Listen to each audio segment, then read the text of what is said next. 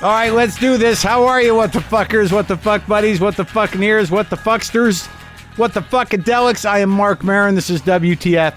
How are you? Welcome to the show. This is my show. This is my garage. These are my pants that I'm wearing. All right? My shoes. Today, my guest is Harry Shearer. If you don't know who Harry Shearer is, I don't know what to tell you. You might know him from The Simpsons, Spinal Tap, SNL, the Christopher Guest movies, and his long-running radio show, Les Show. His most recent project is a YouTube series called Nixon, The One. Harry Shearer. Brilliant man. And it's interesting. It was one of those situations where it's not that I'd heard weird things about him, but I heard he might be a little cantankerous. But I had a great conversation with Mr. Shearer. Much respect. Went both ways, and I think you'll enjoy it. So what am I going to tell you about? What's going on? How the show goes since I last talked to you? Well, it was mostly a 3-day weekend. Worked again with Rick Shapiro, and Bobby Kelly was on set yesterday. Patton Oswalt was on the show. I worked with him today. Very interesting to work with a dude like Rick Shapiro, who I've known for years. Some of you may know from comedy. You might know him from the first Louis C.K. Show that was on HBO. He's in some of Louis's movies. But Rick is this incredible force of nature. He's done a show. He's done my show before. But I just love the guy, and I've known him for 25 years. And now he's suffering a bit from the Parkinson's, but he's fighting it, and it's pretty amazing what that kind of fight will do to a person in the sense of connecting them to their heart and slowing them down a bit, but also making them focus and sort of adjust in ways that really weren't there before. He's a very very beautiful guy, beautiful actor, beautiful things going on for Mr. Shapiro. And just when I work with Rick, it's just exhausting and engaging and exciting, and I'm just thrilled that he's on the show. But he's another guy that, not unlike me, we've been sort of pushed aside or pigeonholed at different points in our careers for our intensity or our attitudes, and I'm not comparing my talent to his by any means, but just in the way that we're sort of outsiders, And I guess what I'm getting at is I watched the 40th anniversary of SNL, and before I watched it, I just watched it, the half of it yesterday and half of it today, so not the day it went up. But I tweeted something because I saw people starting to live tweet it, and in my mind, I was like, really, you're going to live tweet that television show?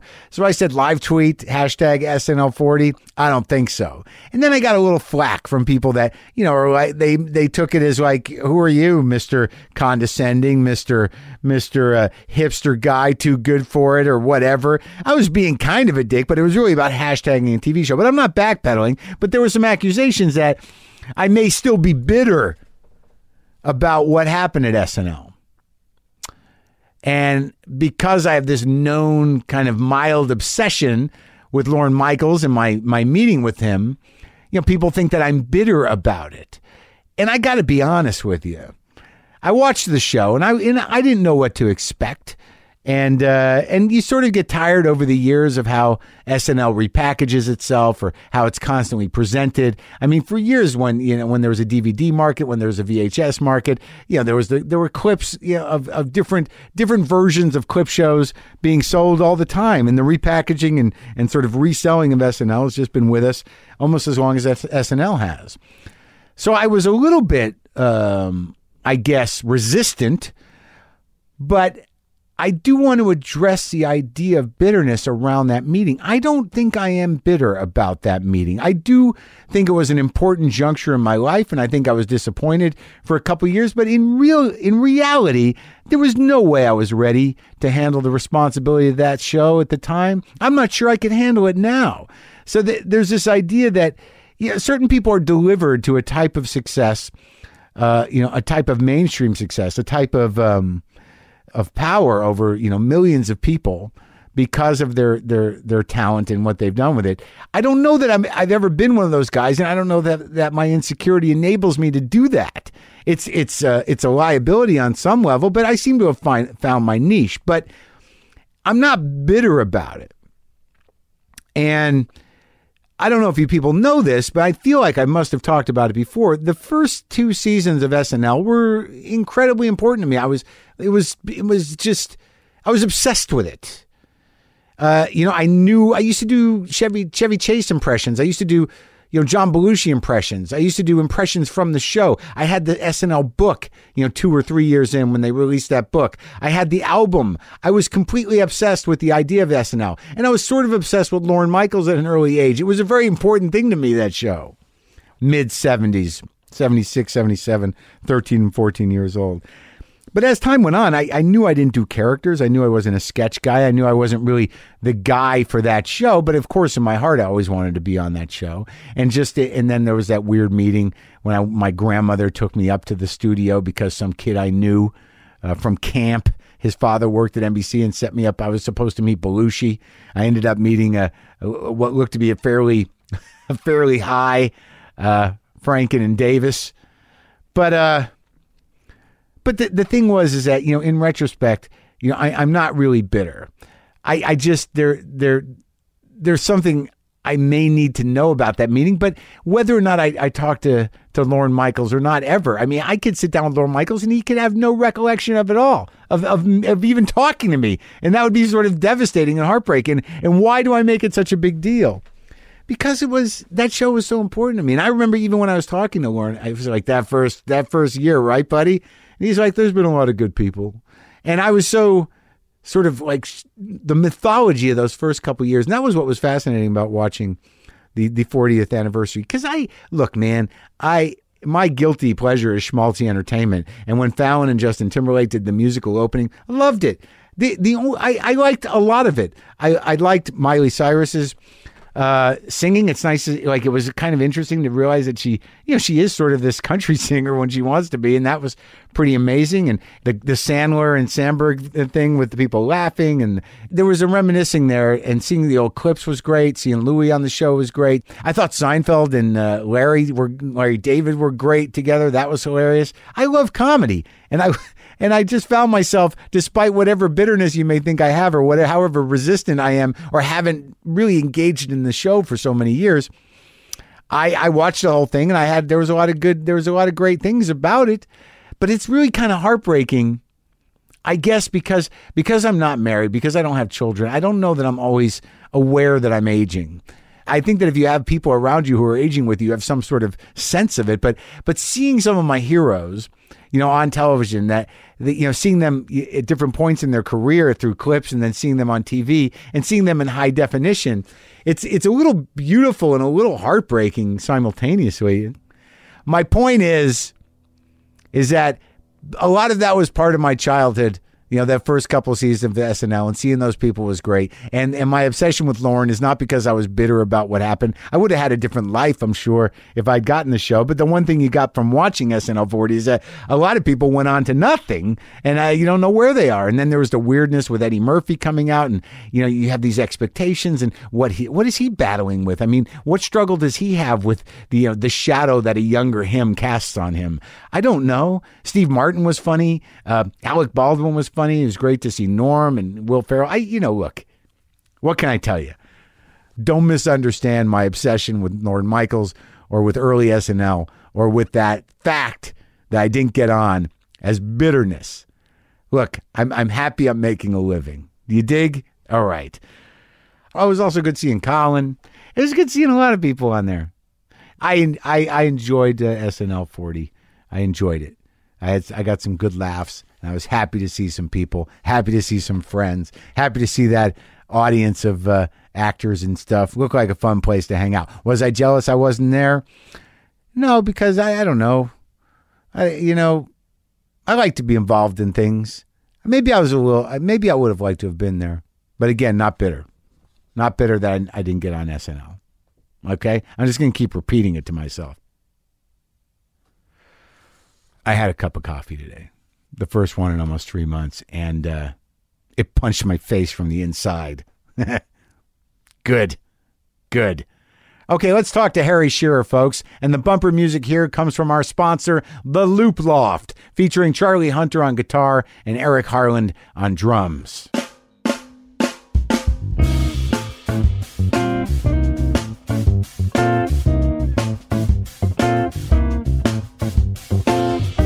very odd thing because I watched a couple of the Nixons. Yeah.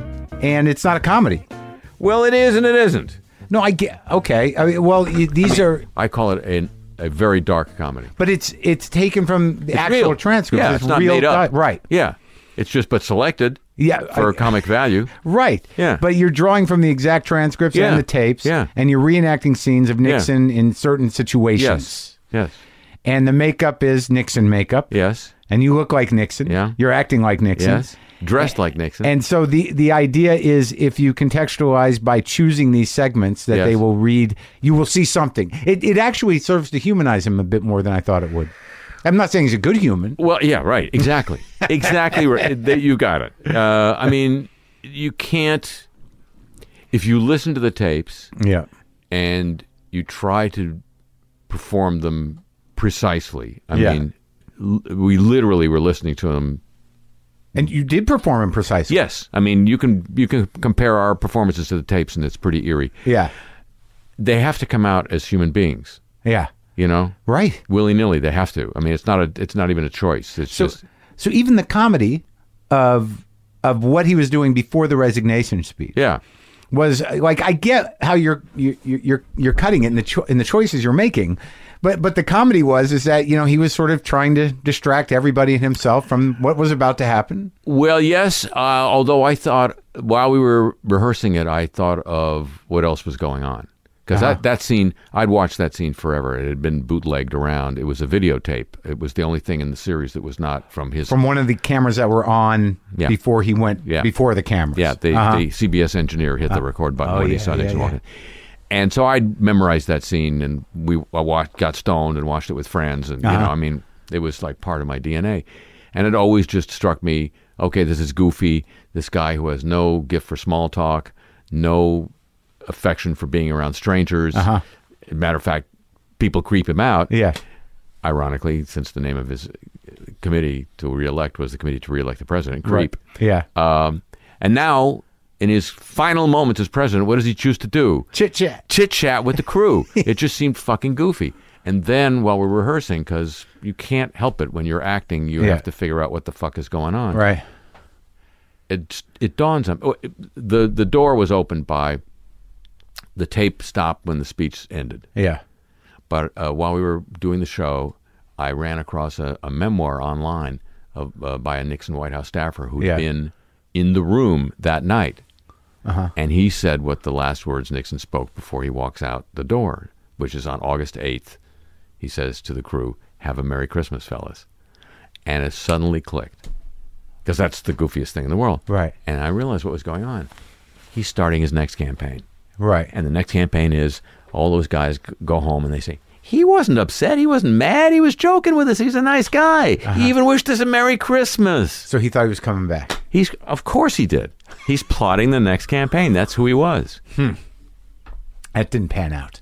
It did. He became, this respected foreign policy eminence grise among people who believe in that shit. But wasn't that because they let him off?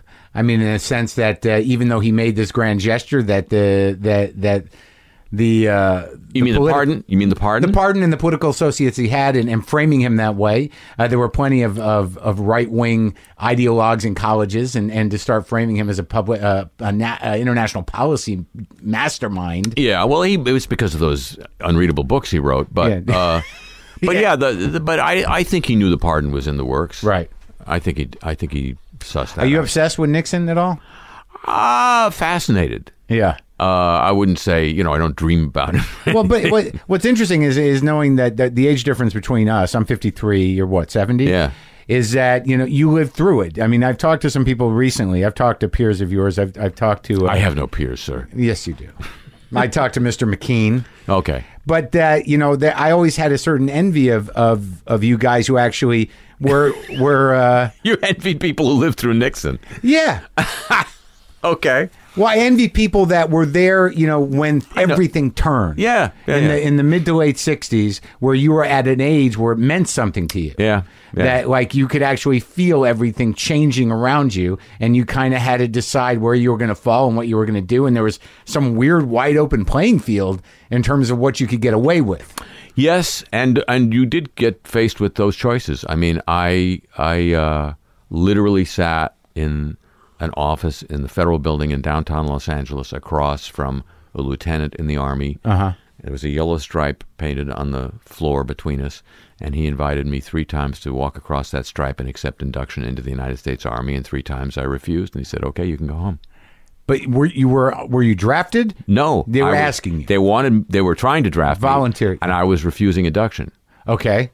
And you could just do that. Yeah, you could do that. You faced, of course, the fearsome prospect of federal prosecution, but I had a lawyer who had gotten all the Beach Boys off. You got a Beach Boy lawyer. Yeah, I got the Beach Boys lawyer. Not that Brian needed a lot of help in staying out of the Army, but the other guys might have. Brian was a self-saver. But he said, your file is so full of mistakes that the draft board made, because they were basically volunteers trying to enforce law, and they didn't know anything about the law. Right. He said, no prosecutor will prosecute you. Yeah. He said, you're good. So in some ways the draft was for suckers. No, the draft was for people who couldn't find the Beach Boys lawyer. The Beach Boys lawyer, or who couldn't fake, a certain kind of mental illness credibly, right? Or who couldn't stay up for 72 hours and not pee for that length of time and screw up their body. Yeah. I mean, there were all sorts of ways out, but you did face those choices, know, and it was a meaningful time, and of course, you had something then as a result that we didn't have during Iraq, and we're not having now, which was you had professors coming out of their little offices, and people who understood the history of Southeast Asia, and having these odd things called teach-ins, where they actually explained what the fuck was going on. Teachers who could speak their minds. Teachers who could speak their minds and who could talk to crowds, and could say, Here's where we are. Here's what we've gotten into. Here's how this started.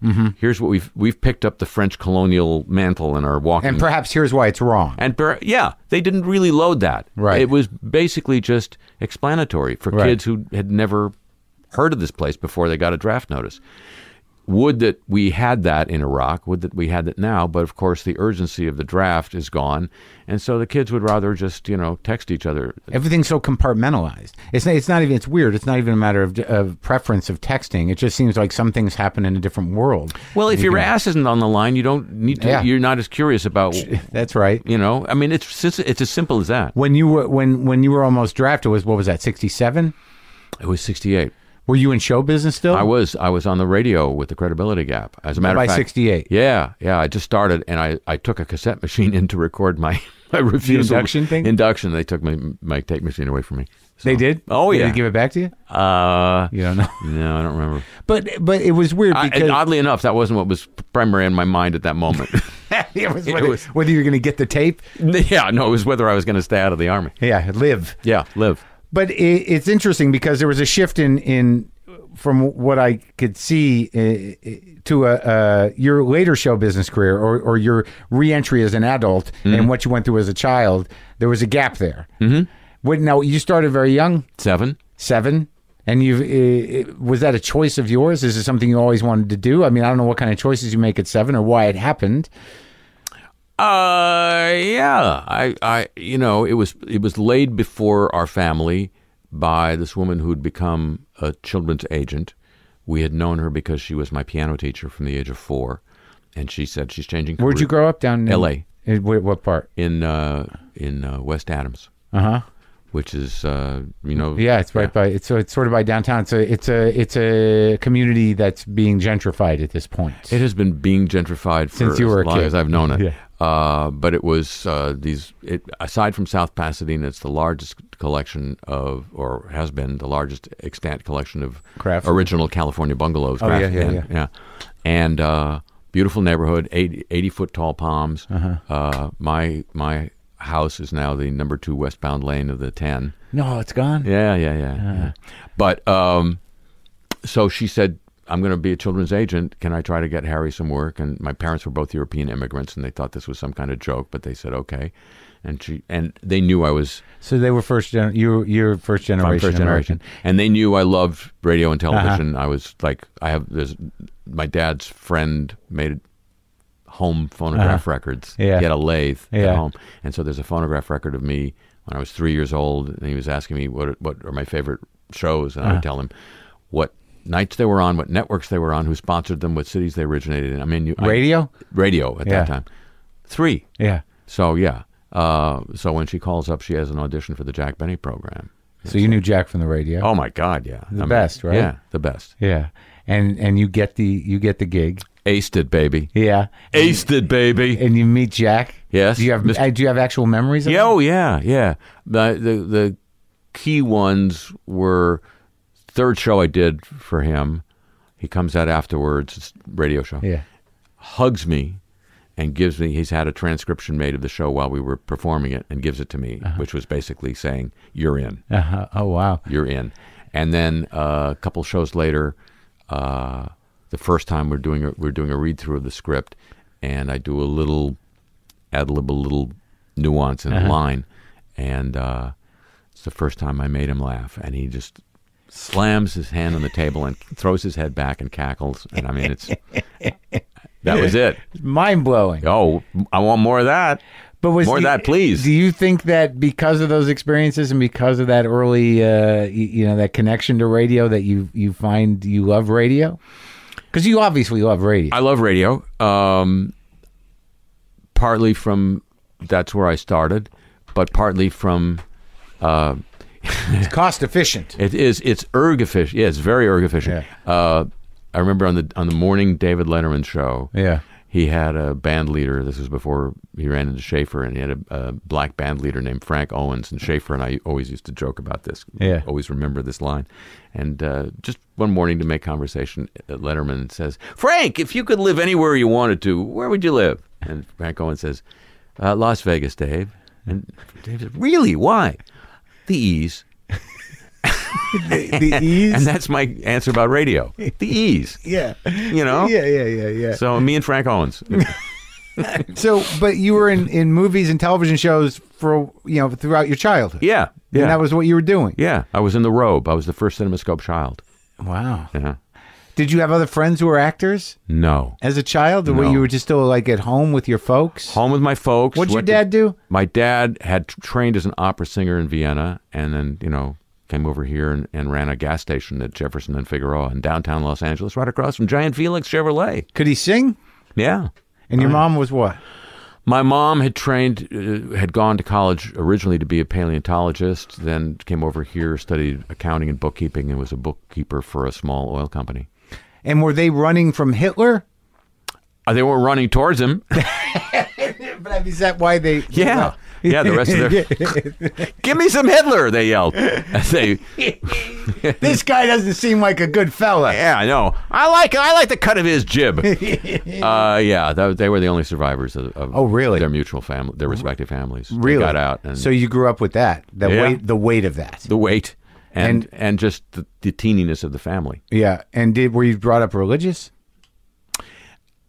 In a way, I was made to go to temple. Sure, me too. Yeah. Friday nights at bar mitzvah, high holidays, and then at 15, my dad had passed away by then.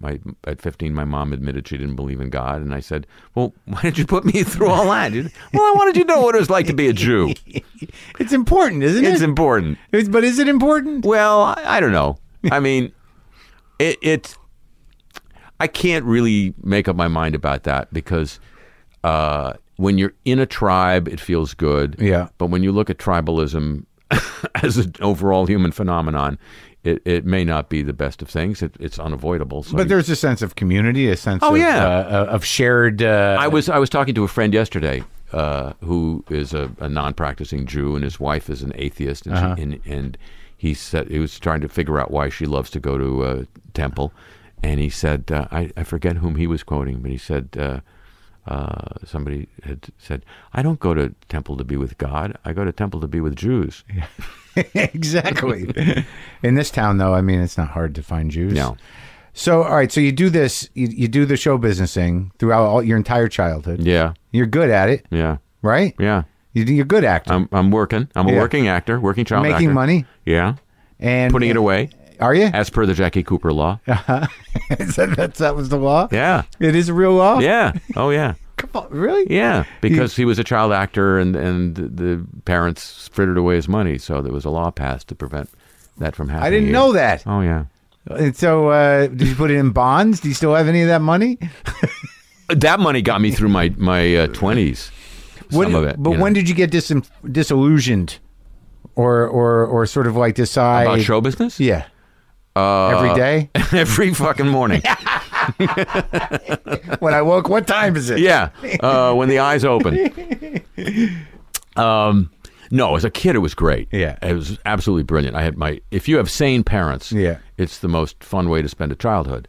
But being on movie sets and going on TV studios? Yeah. Hanging out with great grown-ups. You know, I didn't like the child thing anyway. Yeah. I thought it was lame. I did too. Yeah. And it was like, what? I'm supposed to care about this shit? Yeah. You know? Yeah. These little critters and student government and all that crap? Nah. And, so it was an answer to a prayer.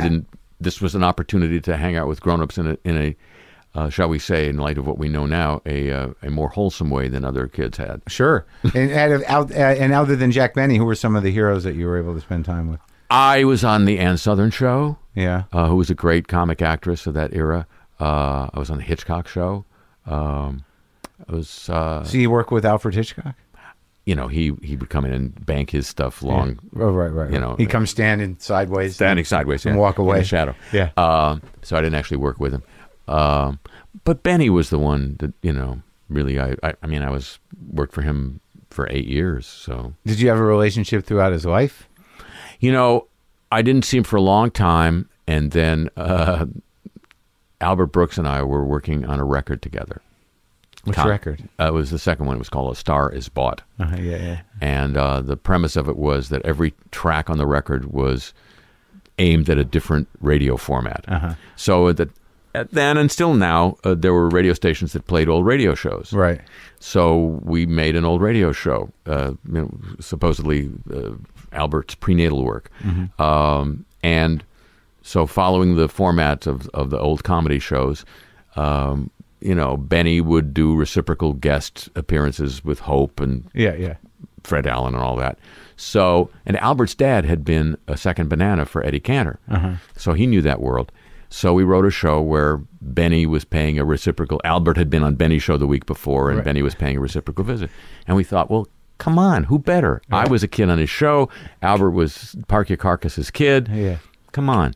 So we called up Benny's manager, Irving Fine, and said we wanted to talk to Jack Benny about it. And he made an appointment. It was right around the corner from Nibbler's. Do you remember Nibbler's? No. It was on the Wilshire Boulevard in Beverly Hills. And so we had a little coffee and Nibbler's to, you know, rehearse our pitch. And we went in and we described it to Benny. And he said, look, fellas, I've been on television. I've been in movies. I've been on stage. Why would I go back to radio? We said, no, Mr. Benny, it's not a radio show. And we went through the expressing. I know, but fellas, why would I do radio?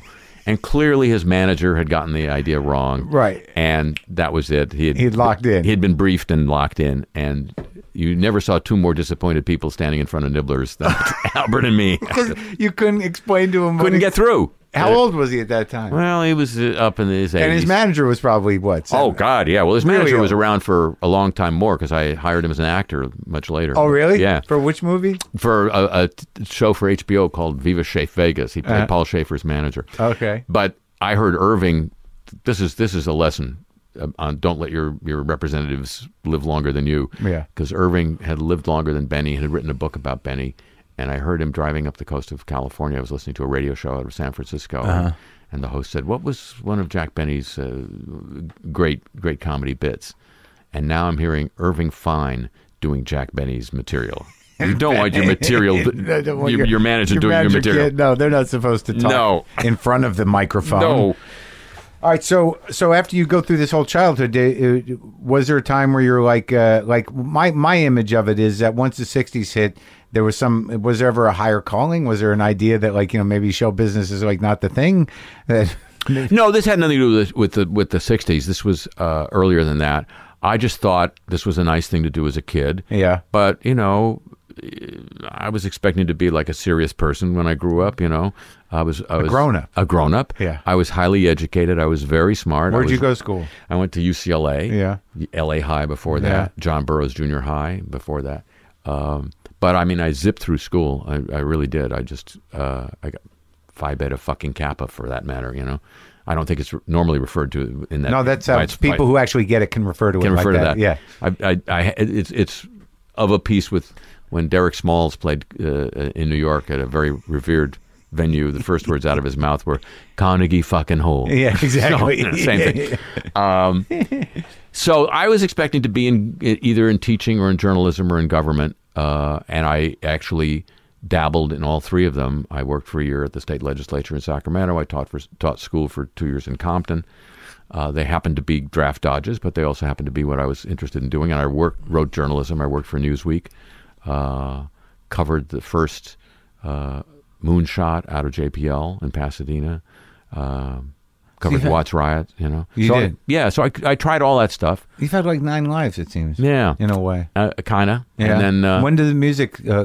were you playing music all the way through? Well, I'd been taking piano lessons. I know, but sometimes that drifts. I went back to piano lessons. My mom found me a really serious piano teacher who could trace her lineage through Czerny back to Beethoven. Uh-huh. And I was the only one. Real? Yeah, and I was the only one of her students who was not being groomed for a concert career.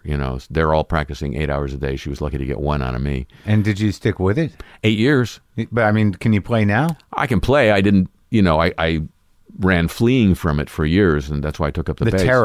The terror of having to read. Yeah.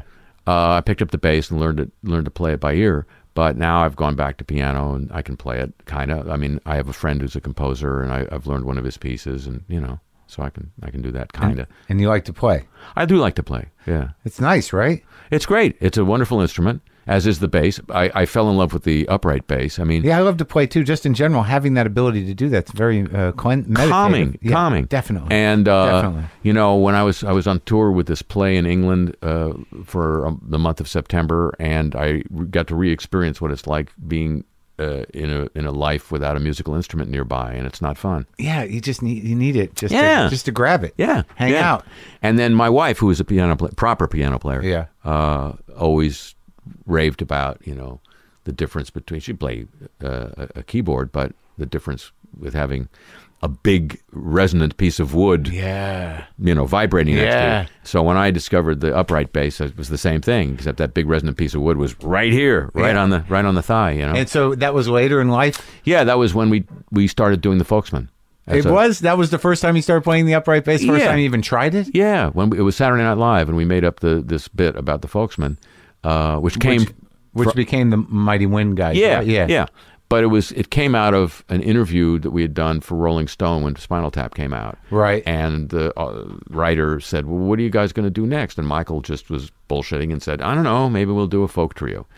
And so when Chris and I were on Saturday Night Live and Michael guest hosted, and this was like 4 or 5 months later, and we were, searching for something to do, I said, how about that folk trio thing? And that's how so I had to pick up the bass to play it, to be able to be in that trio. And the guy who had taught me bass originally, Jim Fielder of Blood, Sweat and Tears, had taught me left-hand technique of an upright player. So how'd you know that guy? Through my first wife, who was also a singer. So he had taught me left-hand upright technique. Right. So I had to change that for the electric guitar to like guitar technique. So then you had to change it back. Yeah, but now I at least knew what it was. It's interesting how long you fucking known these guys, though. Like like the fact that you go back that far with Guest and Albert Brooks, and when you did the Credibility Gap, how did you get involved with that? I talked to him about he met David. Back east. Yeah, and they went to school together, right? In Pennsylvania somewhere. Pittsburgh, Carnegie Tech. Yeah, and then where do you meet up with these guys? I joined the Credibility Gap. It had started as this renegade group of straight news guys, except they weren't straight. They were clowns. They were vipers. Yeah.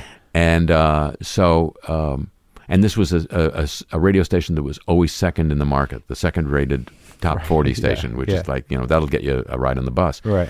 So the news director convinced management to let it go a little kind of, this was the 60s. Right. You could, the magical thing about that time was, and why it was exciting to be part of it, is that it's that magical moment when the guys in charge don't know what the formula is. Right. They don't know who the audience is, and they don't know what the formula is. And change quickly. And then you can get some shit done. Right. So that was when he could pitch management on the idea of letting the news kind of morph into this comedy thing. Yeah.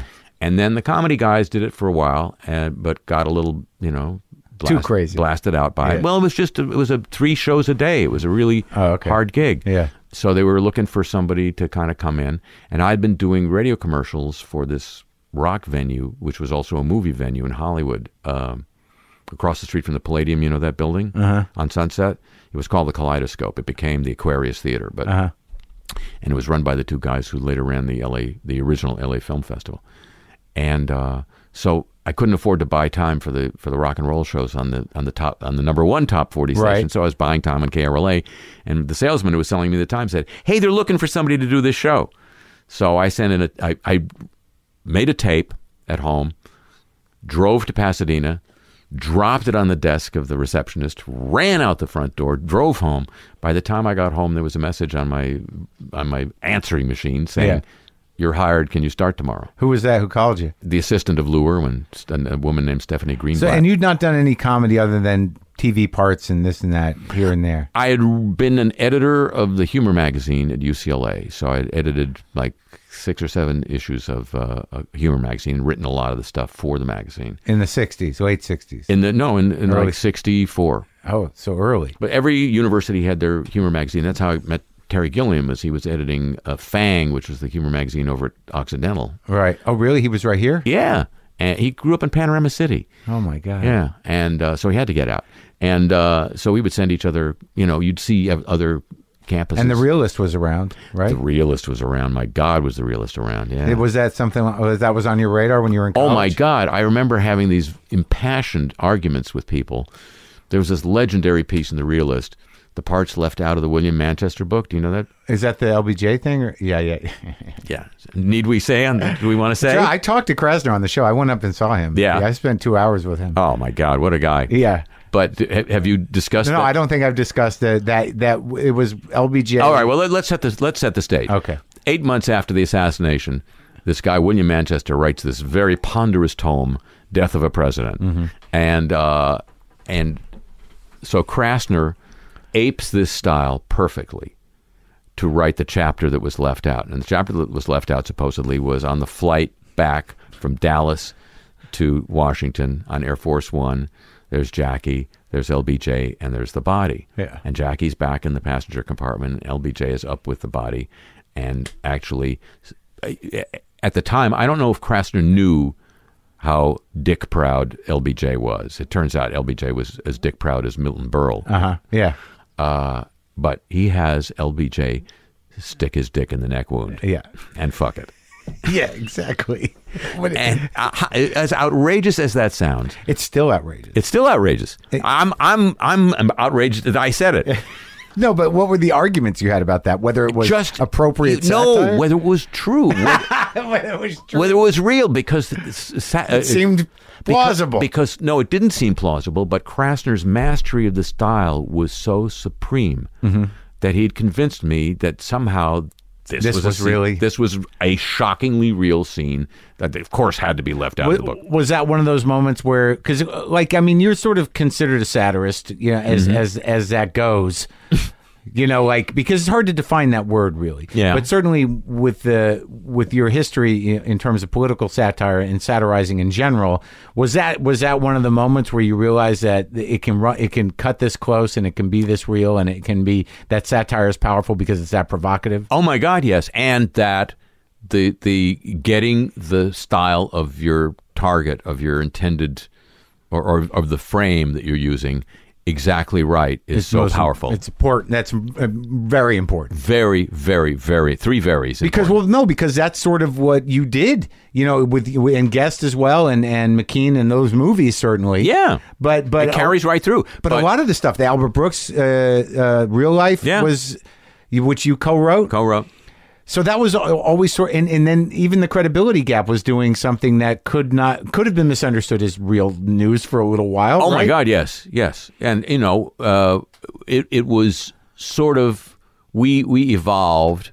Certainly, meeting Albert helped me evolve what my part was in that show. In the Credibility Gap? From how was Albert involved? Well, he wasn't. He just was around and a friend of David's. So now I join. Now it's me and the newsmen. Now one of the other... These are real newsmen. Real newsmen. They were the guys who used to say, Carolly News at 5 o'clock. Flash. And Carolly Weather right ahead of much more music. They all had the big voices. Sure. And so now one of the guys who's been doing the comedy, he'd been doing LBJ's voice on the shows, and he's now paranoid. He thinks he smokes a lot of dope, and he thinks the FBI is after him, and he doesn't want to do this anymore. So now we're looking for another guy. Yeah. Of course, now we realize years later he wasn't paranoid. They were after him. But were they? No. They were after other people, but they were keeping an eye on people. So one of the people who would come in and do female voices occasionally, a wonderful actress named Sally Smaller, still around, lovely woman. She said, when she found out that we were looking for somebody, she said, well, I have an answering service. She didn't have a machine. She had an answering service, which was people at a switchboard would take your calls and take your messages. Yeah. Immortalized in the movie Bells Are Ringing. Yeah. She said, there's this guy who takes my messages and gives them to me, and he's really funny. Yeah. So we said, okay, well, tell him to come in. We'll meet him. It was David Lander. Really? Yeah, that's how he got the job. He was a funny message giver on an answering machine. But was he trying to be funny? Or of course he was. It was Hollywood. Yeah, everybody's auditioning all the time. Right. And then we hire him, he says, "Oh, you got to meet my friend McKean. Oh, you got to meet my friend McKean." Always talking about my friend McKean. Yeah. I didn't even know Michael's first name for 2 years. But it was my friend McKean. Yeah. And Michael finally comes out and he comes into play, and we just, oh, okay then. Yeah. All right. Yeah. And that was it. Yeah. And so you guys were on the radio for a while. Yeah, we were on 2 years. Yeah. At 3 shows a day, and then we got fired, and then we moved to another station, and we were on one 15-minute show a day for another year, and then that whole station was cleaned out. And you started doing it live a bit? Started doing live shows. Because I can't imagine, like, when I talked to McKean and I talked to Ed Begley Jr. And I talked to guys who were doing like radical stuff around that time, it feels like that, L.A., for that type of comedy, was a very small town, and like it sort of seemed like everybody kind of knew each other, and they were sort of running in the same circles. Is that possible? Yes and no. I mean, like, it's not like it is today. It's all blown out and blown up, and nothing seems to be that relevant unless larger powers declare it relevant. Was it? Oh, I see what you're saying. Yeah, in that sense. Well, it was easier to make a little mark. I mean, we were on the radio. We were on the radio on a second-ranked rock and roll station, and we were getting more mail than the rest of the station, the DJs or anybody. People were into it. People were into it. Had there been satellite distribution in those days, we would have been nationwide. We might have been, But you were also on the pulse of what was happening. Oh my God, yeah. We were doing real newscasts. It started out as real newscasts, and then, some story that we decided was fodder for a sketch would veer off, and suddenly it would be you're in this thing. And what I was saying before is, as time went on, I certainly, and I think the other guys, got more interested in making the stuff sound realer. Right. It had sounded like comedy sketches originally. Originally. Right. Well, I got that album Woodstick. Yeah, that was sort of emblematic of our comedy sketch days. Well, you had a premise. Yeah. Had a premise. And we were trying to, by that time it was a record, we were trying to make it sound a little realer, but the sketches on our first station really sounded like comedy sketches. So you're looking to be like Orson Welles' War of the Worlds. A little more, trying to get a little more, into stylistic stuff and fool the listener a little bit. So people wouldn't, exactly. Yeah. So they wouldn't just give them a little jolt. But you guys were sort of at the cutting edge of that. We in the Firesign Theater were sort of, pursuing the same kind of sonic adventures with different kind of comedy But you were actually on the radio. Were they on the radio? Yeah. They had a show on KPFK. So there was 4 guys on doing a comedy show on KPFK. I don't know 4 a lot guys about them. Yeah, they were much. I know they're funny and they're respected, but I never listened to their records. The records are interesting to listen to. I don't think they're laugh out loud funny often. Yeah. They're very clever. Yeah. They're almost like linear descendants in a way of the Goons in terms of sort of surrealism. Right. Surrealism is not my bag. Comedy surrealism. Yeah. But they were, I think, lauded and deservedly so for their adventurousness in the audio production of those records. They were brilliant. They were really brilliant. So you're hanging out with Guest and Lander and Albert Brooks, and these are hilarious guys. Yeah. And you still friends with Albert? No. That end badly? Yep. You got a reputation, Harry. Me? Yeah, a little bit. Yeah, you want me to talk about it? Yeah, we can talk about it, but let's get to let's put it in context. You want to go outside and talk about it? I do, maybe at the end of this. Okay. I'm going to have to bring the mics out. Yeah, all right. Yeah. I don't have any beef with you. You said a thing that I quote constantly. What's that? I don't know if you even remember. I interviewed you when I was on Air America, and I'm not sure. I don't remember what it was for. Yeah. But it was a phone interview. Yeah. And you said that stand-up comedy is controlling the reason why people laugh at you. Oh, why people go into comedy? Yeah, basically. Yeah. Is to control why people laugh at you. Yeah. Yeah. I love that. Yeah. Well, I mean, it made me think of that. I was my 3rd or 4th Jack Benny show. Mm-hmm. My parents used to sit in this booth above the stage, which was called the client's booth, where the advertisers sat. Right. And they said, one day, we just want to sit in the audience and see the show from that side. Yeah. So don't look for us up there. We won't be there this time, but you'll be fine. And, okay. So now the before the show, we're always introduced to the audience by Don Wilson, the announcer of the show. We're standing in the corridor between 2 studios, and the door is open, and we hear Don call our names, and we walk out and take a bow and sit down and get ready to do the show. So I'm talking to somebody, I don't know who it was, 8 years old, schmoozing. Mm-hmm. And I hear, Harry! And I walk out to take my bow, and instead of applause, I get a huge laugh. Yeah. And of course, I look down to see if my zipper is undone, and no, it's not. And Bad feeling. And I sit down. Mel Blanc, the great Mel Blanc, is sitting down already, and I can't see my parents, so I'm just like, I can't see them in the audience. So I'm just feeling very lost. And he said, he was announcing Mary Livingston. He was calling Mary, not Harry. That's so you want to control the laugh. Mel Blanc, you had a relationship with that guy too. Yeah. He had a 12-year-old. He had a kid who was the same age as me. So, that must have been fascinating. Yeah, I think he just took a fatherly interest in me. I don't mean in the Catholic sense. I know. Yeah, but it was very, Did you get to see him work? I didn't get to see him work. He gave me 2 cells of Looney Tunes cartoons, 2 original cells, and I'm mortified to say that we didn't know how to take care of them, and I just would watch over the years as they deteriorate. The paint would flake off them. Did he do voices around you though? Just on the show. Oh yeah. Just on the stuff for the Benny show, but you saw him work. Oh God, yeah. Oh, he was brilliant and effortless. It seemed effortless. He did this guy who was like he did the sound of Jack Benny's old car. He did. Yeah. See, I don't. Really? No, I can't even do it. He did of the car starting and did all that stuff with his mouth. Oh my God! And did this Spanish speaking assistant to Benny, who was a character. We did a bunch of them. Did a bunch of characters. But at that time, wasn't it on television yet? He did that on radio. Right. On television, he would play like one guy. Yeah, one guy. Yeah, like Frank Nelson would. The guy who always bothered. Are you trying to drive me crazy? Ooh, am I? But it strikes me as odd that later in your career that you are somewhat defined by the Simpsons voices, and you have this amazing pedigree. It's lunatic, isn't it? And if you were writing it, you'd think there's a straight line between them, but there isn't. Or at least something planted. I mean, but you don't know. No, and I mean, I was doing little sketches with my friends into a tape recorder. Right. Even probably right around the same time that I was working in the business. So it was in me. Right, but to sit there and watch, like, Mel Blanc, who defined the voice. But he never said, here's how you do it. Right, but you could watch how you can watch it. it. Yeah. You watch how people,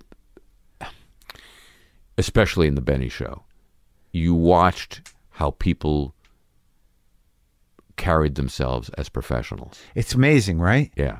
I mean, I get so whacked out by it. Like, if I do a live WT, if I do a live podcast, and I got 4 guys, Bill Hader, whoever, sitting there, and I'm just sitting there, being a host, and I'm watching that person, I'm watching the side of their head just talk to 500-600 people, and then I hear the laughter, and I'm just seeing this guy who's just a guy, and there's this magic you can't explain, and it's like, that's show business. Like, when you're standing backstage and you're about to go onto the stage, that moment where you're like, I'm just gonna go out there and do this. Like, I don't ever think like it's showtime, but there's something so amazingly magic about it. Yeah, there is. It's. I mean, I just did this play for almost 2 years, and standing, I had my little routine of what I would do in the dark before I went out. You did? What'd you do?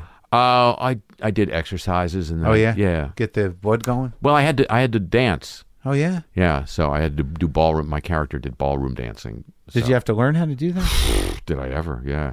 And was I an unwilling pupil? But it's fun though. Once you figure out the steps, right? Everything's fun once you figure it out. I know, but it's the dread of getting to the fun. Yeah, exactly right. A lot of dread getting. A lot of dread. What do you mean? I got to go to the place? Yeah, I got to do the place and do the thing. Yeah. But this guy, this wonderful kid, who's like in his mid-20s, and he's a dance coach on the English equivalent of Dancing with the Stars. Yeah. It's called Strictly Come Dancing over there.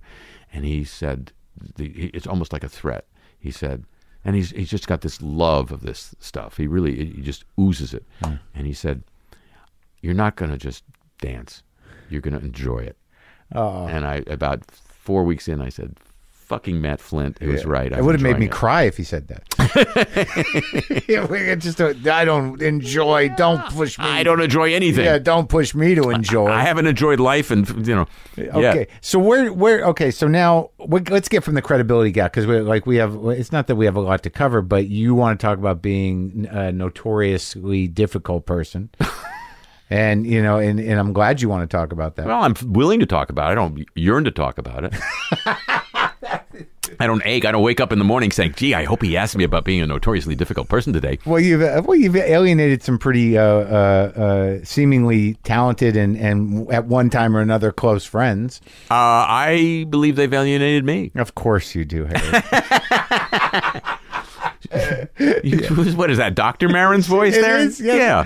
No, but when did you? What is the timeline? So before you do Spinal Tap, you wrote with Albert. You wrote Real Life. Well, Real Life worked with him on all those short films he did for Saturday Night Live. Oh, right, you were in some of them, no? Yeah. And now I kind of remembering. Yeah. And so you guys were buddies, and he's sort of a genius, and you're your own genius. So working with him on Real Life, which I think is one of his best movies. Yeah, I do too. Personally. Yeah. What was that? What was the process? Was it mostly improvised? That was totally scripted. It was. Yes. And Albert had an office on the what is now the Warner Brothers lot, and we'd go into his office every day. And normally I'd been the typist in every collaboration, because that's the one thing I learned. When you were with the Gap? Yeah, it was the one thing I learned in high school was how to type. So I could just type very fast. Yeah, and not look, and just stuff would get down on paper very quickly. But Albert found it distracting. Typewriters are noisy. Yeah. We didn't yet have the wonderful world we have today with the silent keyboard of the computer and all the wonderful magic. Amazing the future is. The future is just fabulous. So so I wrote longhand. Yeah. I'd write down the script longhand. Yeah. And it was him and me batting stuff around. And then he'd stick around at night, and this other writer would come in, Monica Johnson, and they'd do some stuff. And we'd sort of meld what they came up with into what we were doing. And it was an interesting... Was Rob Reiner hanging around? Rob was around, not while we were writing Real Life so much, but Rob was a friend of David Lander's again, so he'd come to see the Credibility Gap shows that we would do. And he was a friend of Albert's from childhood. He was a friend of Albert's from childhood, Right. So you write that with Albert, and then when does SNL start? When do you have the falling out with Albert? Is it after Real Life or later? Yeah, kind of. It began with after Real Life. Yeah. It's just I was led to expect that I'd be playing a part in the movie, and then Albert said, "Well, I can't act with. I can't convince myself that you're another guy." So, and that was it. That began. That was the. Yeah, and I had a girlfriend at the time who knew Albert really well, and she would see the problems I was having with Albert, and she said at one point, you do realize he doesn't get that you're a separate person, right? Right. You're just an extension of Albert. Yeah. I got a dad like that. Yeah. So that kind of went in. But then Lorne had I'd gone with my buddies in the Credibility Gap to 30 Rock. We'd been asked to do a sketch that was a takeoff on the Tom Snyder Tomorrow Show, on the Tomorrow Show. And mid 70s. Yeah, as in the summer, as Saturday Night Live was getting ready to go on the air. 75. Yeah. So Franken was there. Franken and Davis. Franken and Davis were both there. So when we come in to do the Snyder bit, and we're hanging around 30 Rock, and so we go see O'Donoghue and go see Al and Tom. And Michael O'Donoghue. Yeah, I knew Michael O'Donoghue a little bit. And so. And they were just trying to put that first show together. They were just trying to figure out anything. Yeah. And so a couple years later, Lorne offered me a job writing on the show, and I was writing out here. I said, I can write on television out here. I'm a writer-performer. So it's like 78, 79? Yeah, but 77. Oh, yeah? Yeah. So I'm working at that time with Martin Mull on Fernwood Tonight, and I'm writing. That was an amazing show that I barely remember. Wonderful show. I was a young man. Yeah. But I remember staying up for it. It was like there was Fernwood Tonight, and there was Mary Hartman. Yeah, Mary Hartman came first. Right, and that was the spinoff. Yeah, kinda. Yeah, and then there was another show spun off from Fernwood Tonight called America Tonight, which was basically the same show, but it would have celebrity guests. But that was one of those ones where that thing that you were doing with the Credibility Gap, where the idea of cutting it close to the bone or presenting it as real as possible was sort of taking hold a bit. A little bit. There's a wonderful moment. The first we're getting away from Saturday Night Live for a moment. There. I love talking about Lorne. First week of shows is in the bank at Fernwood Tonight. Yeah. And Fernwood Tonight was the weirdest collection of people. Yeah. I mean, you had Fred Willard. It was the first time I had a chance to watch Freddie work at great length and just be in stunned awe. It's amazing. Of his ridiculous moronic talent. It just defies any explanation or understanding. I can't imagine seeing him as that young a man. Oh, his energy level was furious. And he come from that, what was his group Ace Trucking Company. Yeah, up in San Francisco, right? Yeah, he came from, I don't know where they founded. He was from Chicago. Oh, right. But, yeah, and they did very, very broad material. Yeah. And I looked down on it a little bit. And then Credibility Gap. Lowbrow. Yeah. And then Credibility Gap actually toured with Ace Trucking Company, and I became an admirer because I got... Isn't it funny how karma works, Harry? Yeah. Yeah. It's weird. Yeah. So Freddie is on the show. Yeah. Martin Mull. Norman Lear executive produces it, and he hires some good writers, and then he hires to produce the show as the showrunner. Alan Thicke. What? Alan Thicke. Not known for humor. Not really known for humor. Not known for much. He's known for a few things behind the scenes, and he's Robin Thicke's dad, of course, for the kids who are listening. Sure. And Alan had been producing this show by this 18-year-old singing sensation in French Canada, René Simard. Yeah. So he would commute between Montreal, where he produced the René Simard show, and Hollywood, where he produced Fernwood Tonight, this hip thing. Yeah. Anyway, it's about a week of shows under our belt, and we have a meeting, and all hands are there to talk about, which way the show is going, because Martin and I think it's going a little kind of broad, and we want it to be this is because you're saying close to the line. And a guy named Ben Stein. Do you know who Ben Stein is? The speechwriter. Yeah. Who's the guy who became famous from Ferris Bueller. Yeah. He had gotten hired by Norman Lear as a creative vice president. That's how goofy Norman Lear was. Well, he'd written a praising review of Mary Hartman in the Wall Street Journal, and Norman Lear went, "I love this guy. Let's hire him. That guy, he likes me. Yeah. He likes my shows." So Ben is sitting here in this meeting, and Martin and I are saying, Jesus, there's this guy, there's this bit in an iron lung, and it's just we're going a little bit far down the road here towards Broad. And what's funny about this show is this small town attempt to do a Tonight Show, just the effort and the failure of the effort, but this earnestness of this effort to put on a show without any of the wherewithal that would, and the reality of that is what's funny. And nobody says a word, and then Ben pipes up and says, this reality is okay for improv, but we're doing TV. And that was it? And that killed it. Oh. So I've always remembered Ben fondly for that moment. Close. Yeah. And another obstacle to the realization of your vision. Just another one. Yeah, hey, And then what happens with Lorne? So another couple years goes by, and then John and Danny are leaving. Yeah. And I guess... Are you friends with them? I did not know them. Yeah. I met John a couple times. One time he kept trying to force me to drink something that I didn't want to drink. Yeah. And tried to force me. Like held you. Yes. Yeah. Almost sitting on me. So I was aware of his power, not of anything else. Anyway, his strength and also the power that he turned on himself. Yeah, exactly. Yeah. So I had gotten 2 phone calls that summer. Yeah. And so I made a trip to follow up on both phone calls. One was to Washington D.C., where I was being interviewed for the possibility of hosting Morning Edition, which was then starting on NPR. And I said, well, I'll see, but I have this other meeting in New York. Did you want to do comedy? Yeah. Yeah.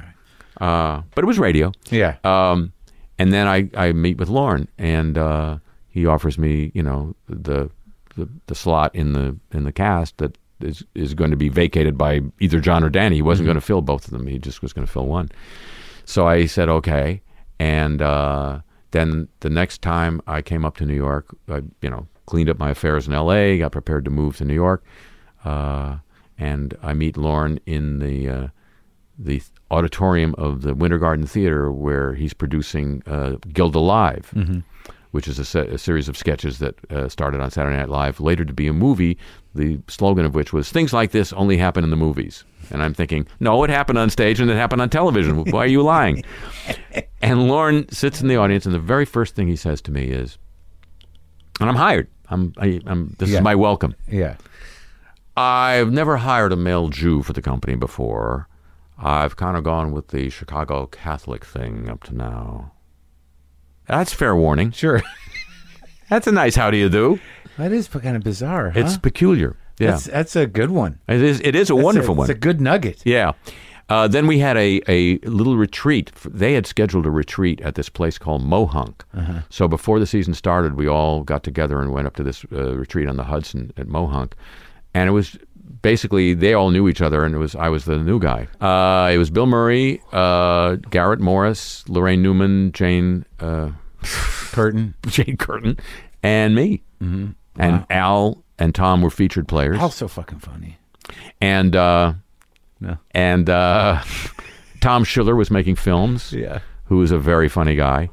And then Andy Kaufman was doing guest appearances that year, a lot of guest appearances with the wrestling stuff. So you're at this retreat, and what happens? Nothing much. I mean, I'm just trying to make some kind Lauren's up there?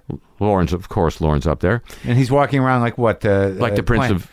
plantation owner? Yeah, the Prince of Tides. And I just make a little, kind of, here's who I am speech, and say, I come from this show business background, and I think the wonderfulness of this show is its liveness, and I've been living on the West Coast all these years, and there was a tradition in the old days of network broadcasting that before tape and everything, they would do a show for the East Coast and then wait 3 hours and do the show again for the West Coast. And I just think the West Coast is being deprived of this excitement, and I think we should come back at 2:30 in the morning and do it again. That was your bit? That was my bit. Did you get a laugh? Yes. Good.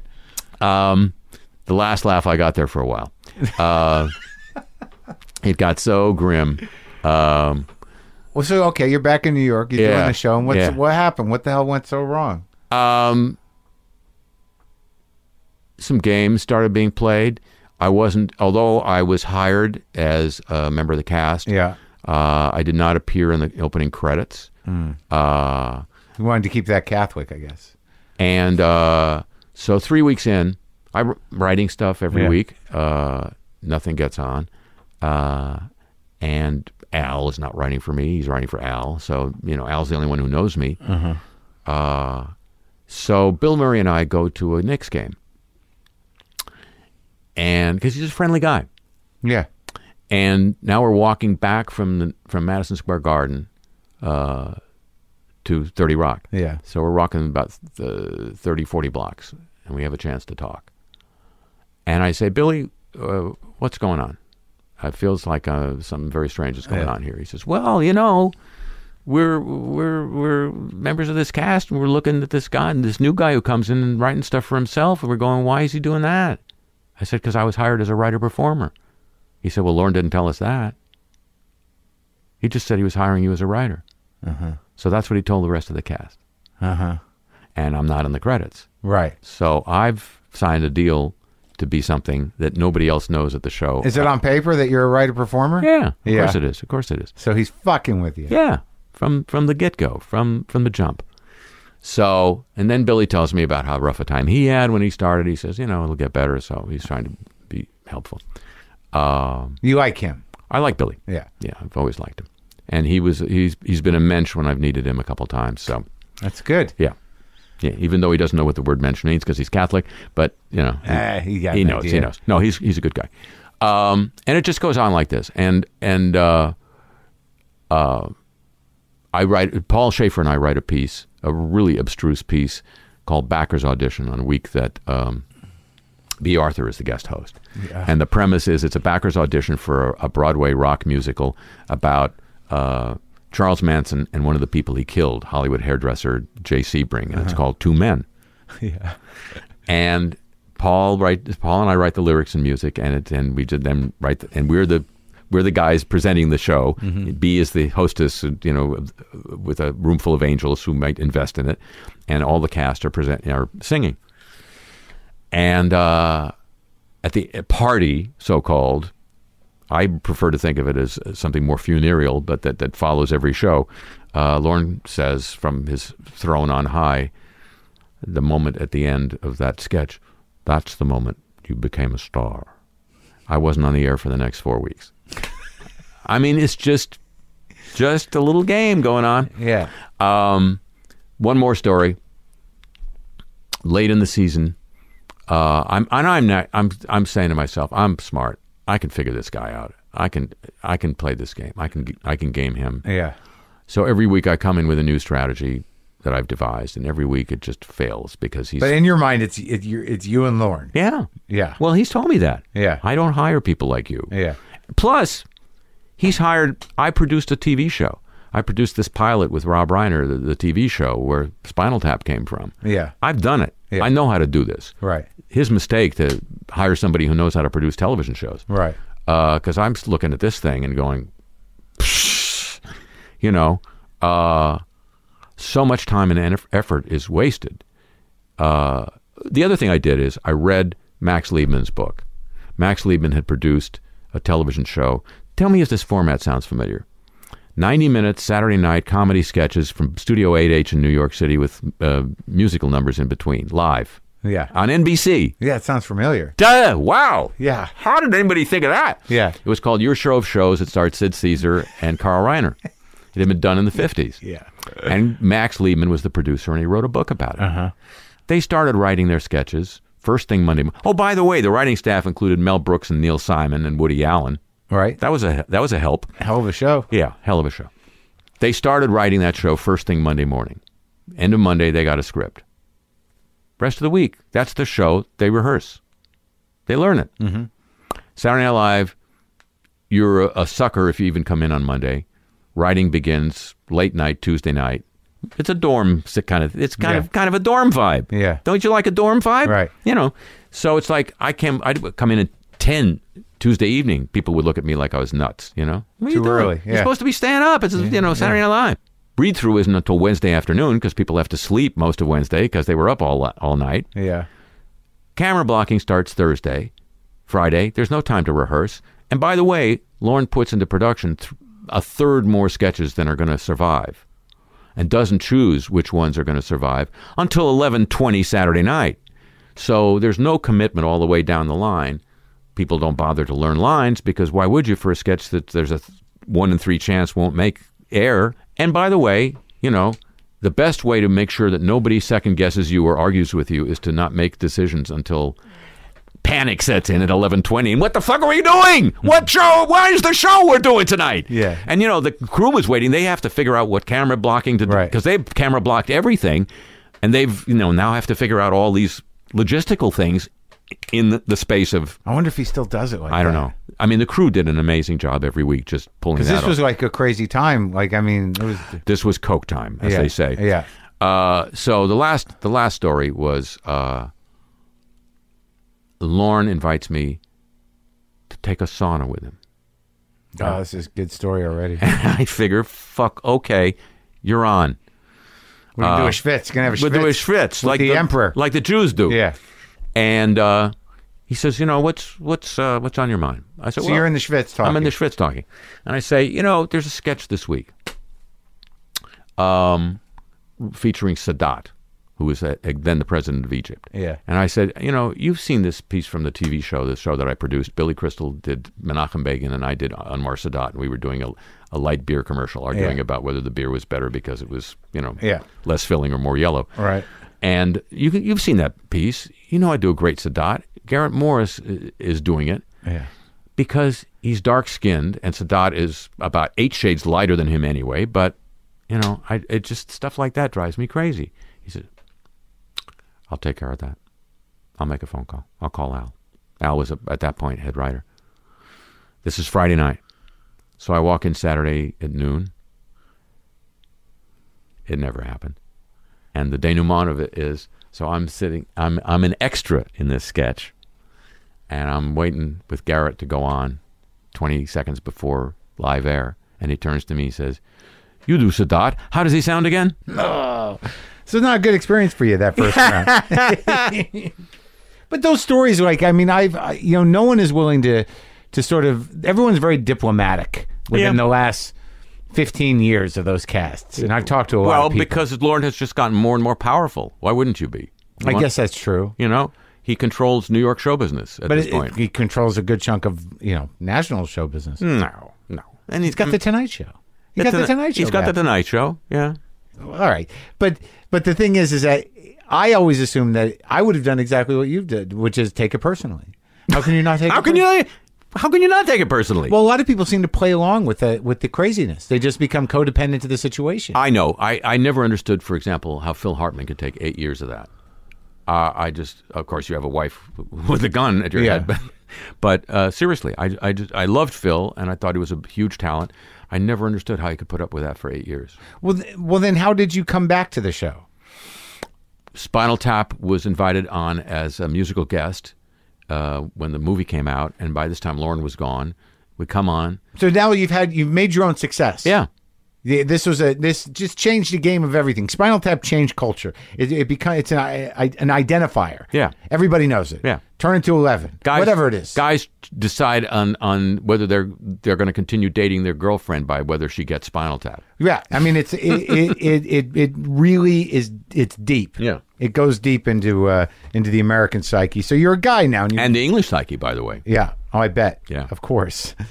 So now you're a guy. Yeah. So Dick Ebersol took over. He's producing the show, and we're treated really well. We're the musical guests. We're treated really well. But you're also comedians. You're all genius comedians. Yeah, but we're treated nicely. And so I figure, God, things must have changed. Yeah. Although there was one little moment that should have tipped me off. We're doing one of their endless backstage sketches where they're around lockers, off stage, and we're watching it being camera blocked, so we're not on stage yet. We're behind the cameras, and Julia Louis-Dreyfus, and she's funny. She is funny. She's great, and I guess Mary Gross. Mm-hmm. We're doing a scene. We're doing the front part of the scene, and they're dressed in bathrobes because they're not, they're supposed to be backstage.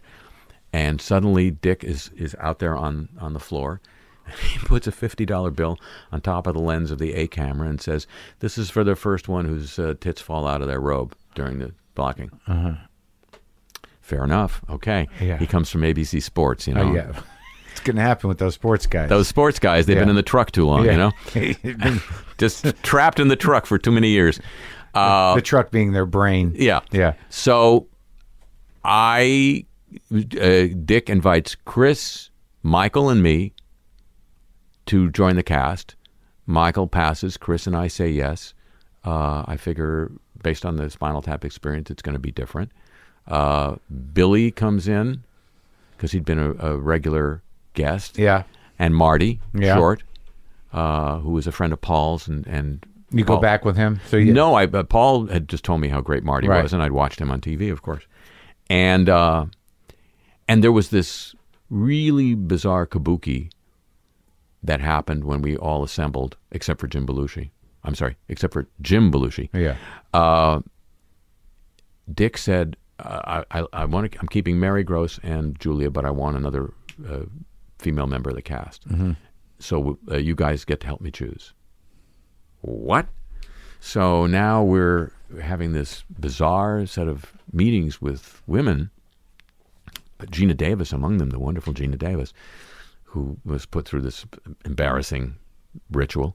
And it comes down to, 2 people, and we get to vote, and it's really like, oh, really? This is different. And we think it's really different, so we take advantage of the situation and say, you know what? This show's got its audience now. Yeah. We don't need to have these stupid guest hosts for ratings every week who can't do comedy, and most of whom are politicians just trying to humanize their image. Why are we serving that? Why don't we just be a really great comedy show? You got all the talent you need here to fill 90 minutes. Let's kick ass. And so the first week of that season, there was no guest host. And we figure, and that was the week that we did synchronized swimming. That's legendary. Yeah. And we figure, all right, we're in Clover. Yeah. And by week 3, we're back to guest hosts, and Jesse Jackson is the guest host, and half of Operation Push is taking our desks because they figured out they can make free long-distance calls from NBC. Yeah. So, it was, and, Dick had said to me when he hired me, I know you're going to do most of the political comedy here, so I'm really going to depend on you for that. And so I write these Reagan sketches, and week after week after week, I get into Reagan makeup, and the sketch is put into the production, and it never makes air. And it just gets more and more depressing. And we do one more. Why do you think that was? I have no idea. I have no clue. There was no conspiracy?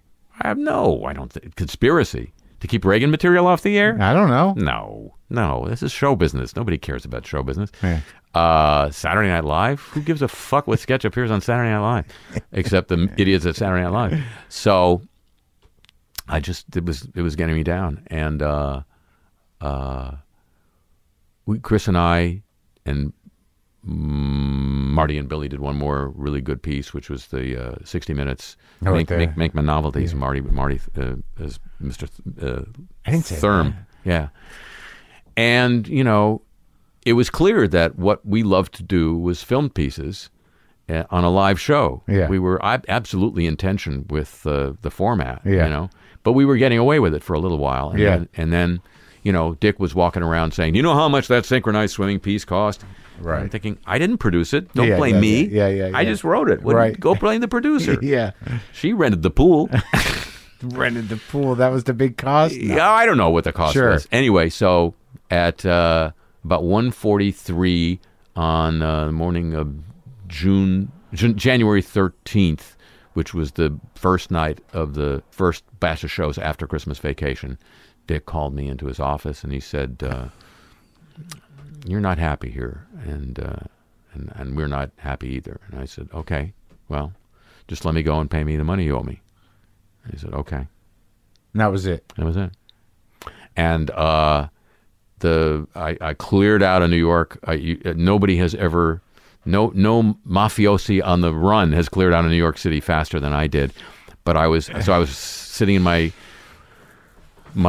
sublet in Tribeca on the floor because all the furniture had gone already, and I got a call from AP that Monday morning saying we have word that according to NBC you've left the show because of creative differences. Do you have any comment? It's true. I think it was they asked me, and I blurted it out. Yeah, it's true. I was creative and they were different. that was it. That was the joke. That was the joke. What's the problem with a joke? So you and Chris are okay. Yep. He understands you. I understand him. It took me a long time. And you and Michael are okay. Oh. It's so funny because as the bass player in 2 movies. I know, I'm supposed to get along with everybody. Yeah. Listen, sometimes you're that, sometimes you're Python. Okay. You know? Sure. I mean, the only reason the Pythons got together was because they'd lost a £1 million lawsuit. Otherwise, they wouldn't. I think John needed money. They all needed money. They had lost a £1 million lawsuit. You mean just the recent live shows? Yeah. That's the only reason they did that. Two of the guys told me that. Because they don't like each other. So, right. It's weird when show business gets ugly, isn't it? But I mean, okay. Well, I don't know. What's the matter? I'm not going to discuss it on the air. Okay. But with Lorne. Yeah. Oh, I'll discuss it till the cows come home. But you're done with that. Oh, long since. And I don't talk about it unless somebody brings it up. I have no interest in propagating, I like SNL stories, but when he came back, you never heard from him again, and that was that, right? Who, Lorne? Yeah. No. Nor would I expect to. Somebody came out with a list when this season began of 10 people that SNL should have back as guest hosts to because the show's in trouble. And they put my name on the list, and I resisted the temptation to write back and say, the good Lord hasn't made enough wild horses. But now it's just sort of interesting. And Bob Balaban, he's a friend of yours? I know him. I like him. You just work with him? Yeah. Yeah, he's great, isn't he? He's wonderful. He's so funny. Wonderful. Because I always assume everybody's buddies. I have friends in English comedy, too, because I've been working in England. Yeah, this guy, Harry Enfield, is one of the funniest people I've ever met. A lovely guy. Does the most amazing characters. He and his partner did this great thing. Oh, I got to look him up. I feel like I met him maybe. Harry and Paul, they do wonderful stuff. And BBC's Channel 2 celebrated its 50th anniversary, and they got to do a joke tribute show with joke clips of the history of a television network, which is just like, what a great gig. And and Harry just did the lion's share of piss takes of all these iconic British television characters. So you're making new friends in Britain? Yeah. And you've got some friends? Yeah, I do. All right. I got a lot of friends in New Orleans. Don't have more music friends than... Right. I have more music friends than comedy friends. And The Simpsons did you very well? Financially? I have to say about this something that I learned from my 6 years of analysis, of psychoanalysis, which is one mark of adulthood, is that you can hold 2 conflicting emotions about the same thing at the same time. 2 things can be true at the same time. Of course. So it is true that as a actor on a insanely successful TV series, I am, by any standards of the human species, obscenely overpaid. Yes. It is also true that as an actor on one of the most insanely successful television series of all time, I am getting royally screwed. Both things are true. But you earn a good living. Mm-hmm. I'm comfortable. Yeah. To turn the joke around. But you've got a bit of a reputation for being difficult there, but it seems to me that a lot of that was righteous. It was a righteous fight. I happen to be the guy who sort of was in the lead when negotiating time came. Mm-hmm. I don't necessarily enjoy fights, but I don't shrink from them. Right. And when you're negotiating money with Rupert Murdoch and a couple other extremely lucre-oriented people, you're in a fight. You're in a bar fight, if not a bum fight. Right. But the truth that you were the idea. I don't know what really happened, but it seems with any of those things. Read my book. Okay. No, I'm kidding. What's the book called? No, I don't even know. I'm just writing pages right now. I have no idea. Oh, you haven't written a book yet. I'm writing pages right now. as we speak? No, as we speak, I'm talking to you. But yeah. So you're saying that what is it? Everybody's fault. It's not your fault. Why do you think you get? It's nobody's fault. Okay. It's what happens if you think you know what you want and you are determined to get it. In terms of how something looks, or how something is performed, or how something is staged, or how something is framed. And yeah, you have to earn your spurs to be in a position to say that. But I'll give you, and you also have an aesthetic case to make. So if you have a point of view and you have a way you think it should be, that's how you get a reputation as being a difficult person. Yeah, because you want it done that way. Right. I'll give you a great example. Okay. Also from Saturday Night Live. There was a sketch that I did with Howard Hessman. I wrote it for him, where he's visiting actor plugging the fact that WKRP in Cincinnati is changing its time slot. Right. And I'm a morning DJ. Character I later reprised in Wayne's World 2. Actually, that was based on this sketch. And I'm the morning DJ who's got a million things to do and is paying no attention to the guest. That's the basic idea. So I come onto the stage where we're camera blocking this, and they have a table and a mic on a little circular stand sitting on the table. Mm-hmm. And I said, that's a temp, right? And he said, no, that's the mic for the sketch. I said, but this is a radio studio. Mics hang down. They're not on a desk because people put their hands on the desk. You do. Yeah. I say, we're at 30 Rock. There are 4 radio stations 2 floors above us. Go get a boom. Take an elevator ride. Go look. Yeah. Do that. Okay. And I don't even raise my voice. Mm-hmm. I don't even. But for the rest of the week, if there's any delay in any camera blocking, what is it attributed to? Oh, it's Harry's mic. We're waiting on Harry's mic. It's a joke now. Yeah, it's a joke. Yeah. It's a joke that I want it to look right. Mm-hmm. And that's I understand that, and I think that's an interesting. It's a difficult situation in that somebody who's stubborn because of their vision, really has to get that vision through. Yeah. To where they win. Yeah. And they're like, so enough people behind you can go, he was right. Yeah. Yeah. And by the way, I'm doing it in a forum that I don't control, where the dominant aesthetic is not, let's make it look real, where the dominant aesthetic is, hey, you can look like President Ford with a mustache or President Nixon with a mustache. Who cares? Yeah. That's the aesthetic of that show. He's building stars. He's not making credible sketches. Yeah. That's certainly what seems to be happening now. Yeah. On the other hand, last 20 years. On the other hand, again, with this Nixon show, everybody got it. Everybody got that. That thing is beautiful. That's David Frost on there, right? Yeah. Yeah. I mean, I didn't really know what to expect from it, and it looks great, and it's meticulous, and you're like, what I like about the way you're doing it is that it's not an impression. No. It's a piece of acting. It is. It is. And everybody got, top to bottom on that crew, nobody had to be brought aside and told, it has to look real, don't you think? They all got it immediately. They got they went and researched how the Oval Office looked during Nixon's administration. Here's how far it went. I called a friend of mine at CBS in Washington. I said, what were the cameras that they were using to shoot the resignation speech? He said they were Norelco, whatever they were. My crew goes and finds the one guy in England who has 2 working copies of that camera. Harry needs a Norelco. Flies 2 Norelcos, please. 2 Norelco cameras, this guy. An A and a backup. And they fly him down. They bring him down to London with his cameras. He operates one of the cameras. They're still working, so you can still see the black and white image through the eyepiece. Yeah. It's like time travel. Yeah. And then I said to the guy at CBS, and what was the logo that they had on the version of the CBS logo they had on the cameras in those days? So and they all got that was... That's the vision. That's worth doing. It was worth doing. It looks great. Yeah, and it's it's the endless fight against nobody'll notice. Yeah, I'll notice. Yeah, I'm not nobody.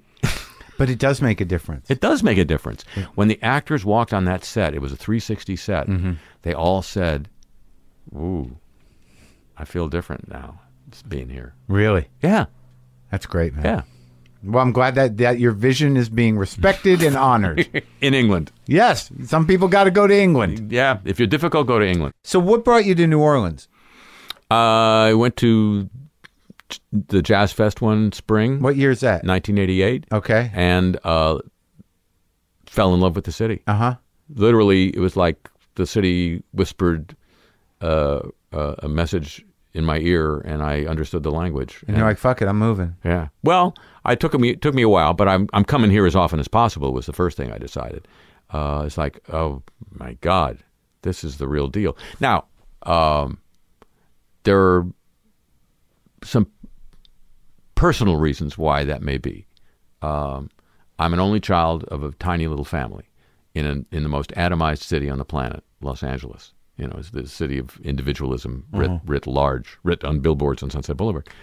And New Orleans is a tightly knit community, not a virtual community, right? A real community, right? Where strangers talk to each other, and people, when you're in the market or in the drugstore, you've got to bargain for about 3 times as long to get your business done because people are going to be talking to you and visiting with you. It's like small town. Yeah, except it's a city. Right. And then there's all the other stuff. But I mean, so it spoke to me on a lot of levels. It spoke to me on the level of people pursue their chosen art there, not to get rich, not to get famous, but because that's what they have to do. That's why they play music. That's why they paint. That's why they write. It's a lot of heart, a lot of soul, a lot of heart, a lot of soul. So for people who've been in the Hollywood machine a lot, it's almost soul restoring to be there and to be back in touch with that reality after all this. The thing that you saw the documentary that Joan Rivers did, the Joan Rivers documentary, A Piece of Work. Mm-mm. You didn't? Oh my God, it's fantastic. And the thing that she had the balls to show in that film was what all of us spend most of our time keeping the public from seeing, which is the fucking desperation. Yeah. She put it out there. And that's the desperation, not of, oh God, it's hard to do this work. It's the desperation of this fucking business. Yeah. And so when you go to some place where people aren't filled with that, aren't having to surmount that to get the work done, they're just getting the work done. They may never be famous, they may never be known outside of the city, but they're getting their work done. And they're that's what they live for. That's very moving and very, very restorative. And how is the community around you and the city itself recovering from Katrina even now? It's a work in progress. One mark of the success of the city is how many arguments are being had about gentrification now. Right. They're not about Mickey Mouseification of the city anymore. They're about, God, all these new people are moving in and jacking up the cost of property, and they don't know our folkways. To which I say, let's make a video when they get a house. Here's what we do. So what ultimately ended up happening was not the weird sort of corporate annihilation, but sort of like piecemeal upscale people moving into areas that were... kids feeling this is a place where there's a lot of opportunity, and there are these neighborhoods that are undiscovered, which means poor people were living there, and what I tell my friends in New Orleans is I remind them that it's had a 300-year history as a port city, always welcoming all comers. Then we had about a 50-year history as a very self-protective city in decline, where we got very, kind of, don't touch our thing, and now we're back to being kind of open again in a very, very true way. And that's positive.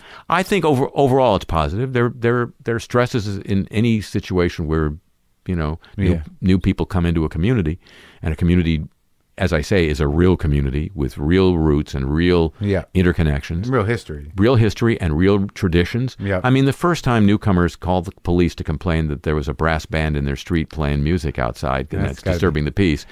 That was sort of the alarm bell, is, we got to deal with this now. Yeah, but on the list of problems that city could have had in the wake of that flood, that's so far down the line. But it is bouncing back a bit. Yeah, it's great. Oh, good. It's great. And how's your health? I'm feeling good. Yeah? Yeah. You look great. Thank for you. 70. Thank you. Everything's like okay? Yeah. Good. Everything works. Good. Everything works so far. And what's your fascination with the Bohemian Grove? Well, when you find out that there's, growing up in Southern California, this was always someplace you heard about, this secretive retreat in Northern California. Where the wealthy, the rulers of the world go dressed like ladies. And cavort and get naked and piss on redwood trees. But this came to me, a couple filmmakers, female filmmakers, came to me with an idea of would I write a script about it. So I did some research, went up to San Francisco, got into the Bohemian Club's archives, and then wrote a script, and then had the good fortune to be invited. They were, I guess, trying to young up or Jew up their membership, and I got invited to a weekend there. So I actually got to go there and fact check my script, and I made this little film. It's a self-financed, incredibly independent film with some wonderful. I was trying to be true to the concept, so I had to basically cast it with only funny goys. So there's a marvelous gallery of the. What's it called? It was called Teddy Bear's Picnic. Because I thought if you go out in the woods today, you're in for a big surprise.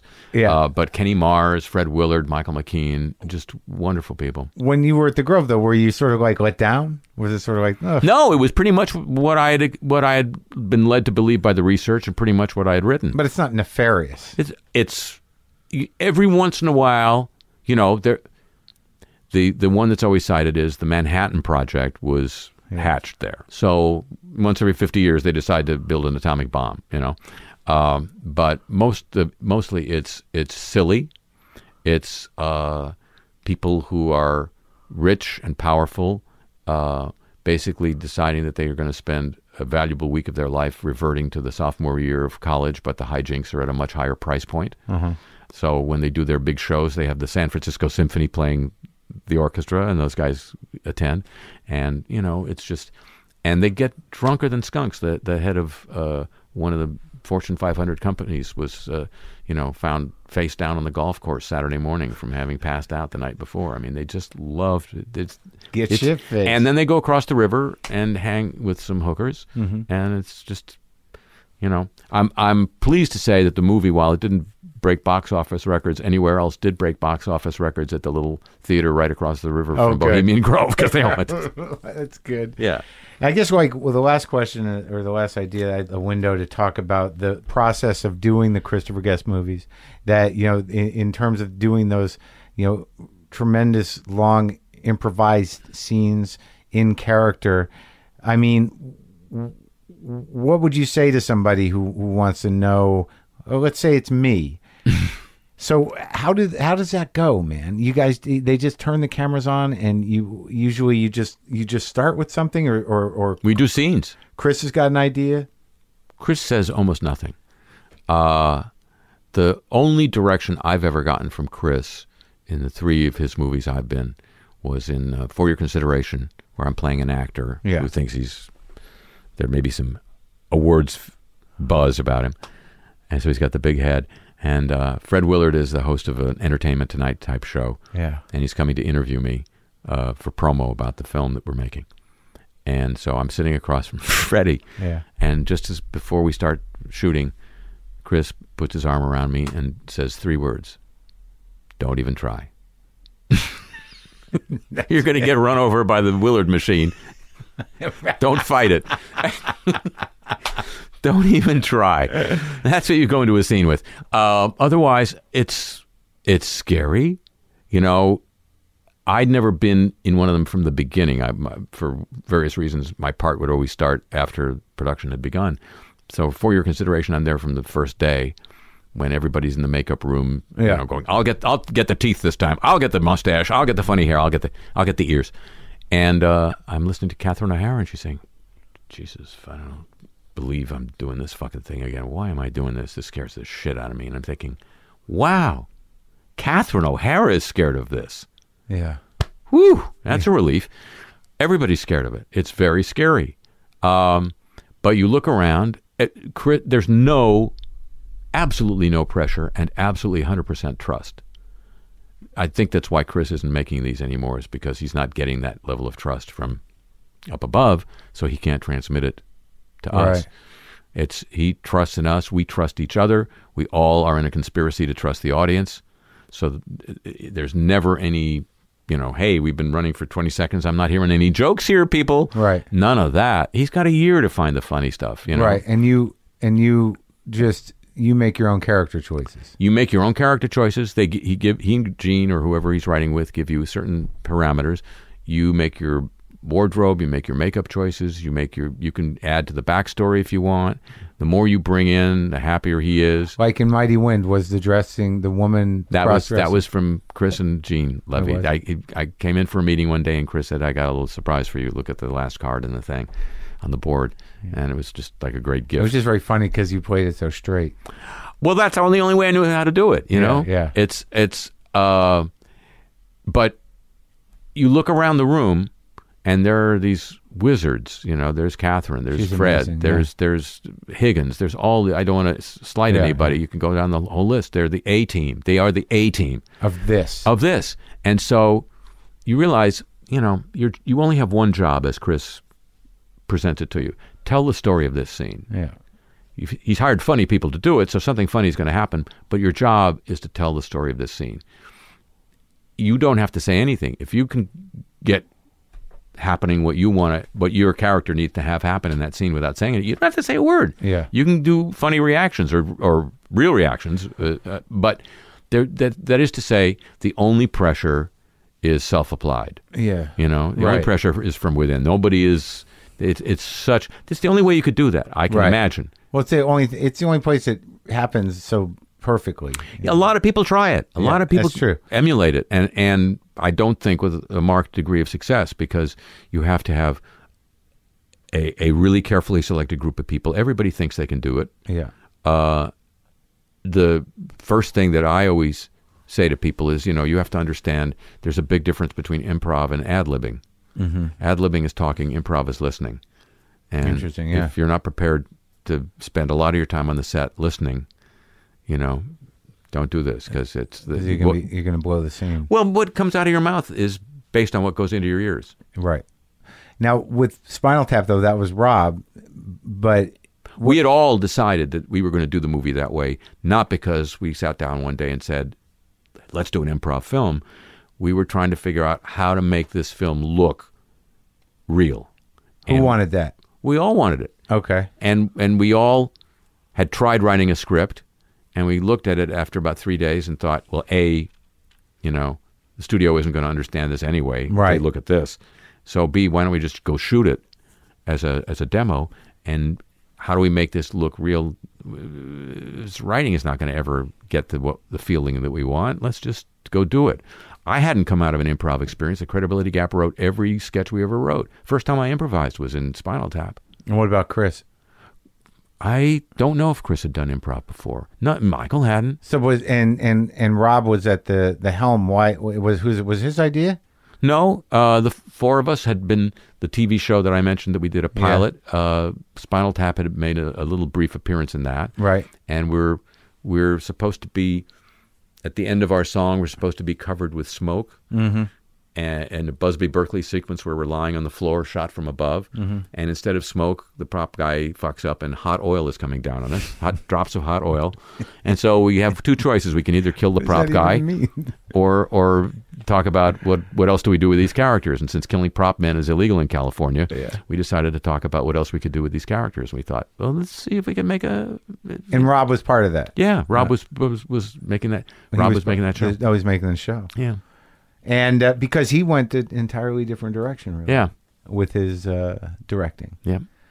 But he was definitely part of the whole process. Absolutely. And out of that, because Chris had not been doing them previous to that. I mean, that was sort of the first one, wasn't it?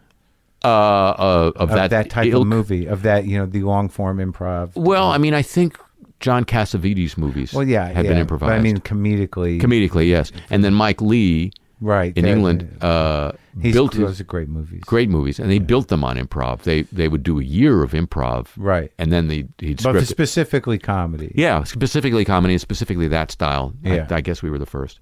Good. Yeah. It's nice to be the first of something, right? It's good to be the first.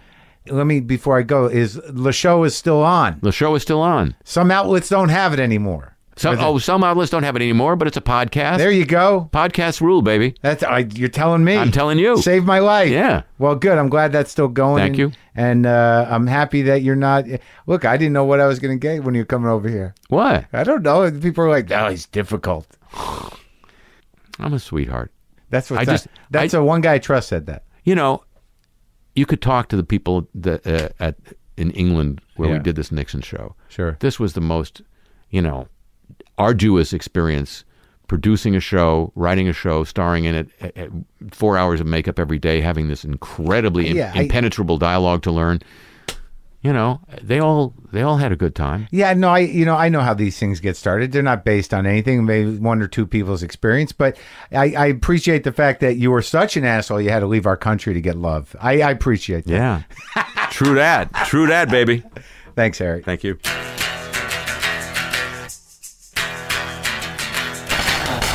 All right, that's it. Harry Shearer, being the first one I've ever talked to honestly, well, that's not true. Brewer too, who had some, not necessarily completely upbeat things to say about SNL, and it was a great conversation. I was honored that he was here. He's done a lot of great work, Harry Shearer. Go to WTFpod.com for all your WTF pod needs. Get on the mailing list. Check the calendar for tour dates in your area.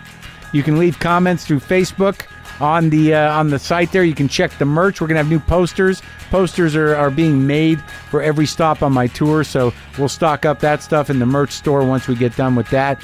What else, man? I can't get enough of this pedal, I'll tell you that. I'm going to piss my neighbors off. It's fucking 10:39 at night. Maybe I should pull back.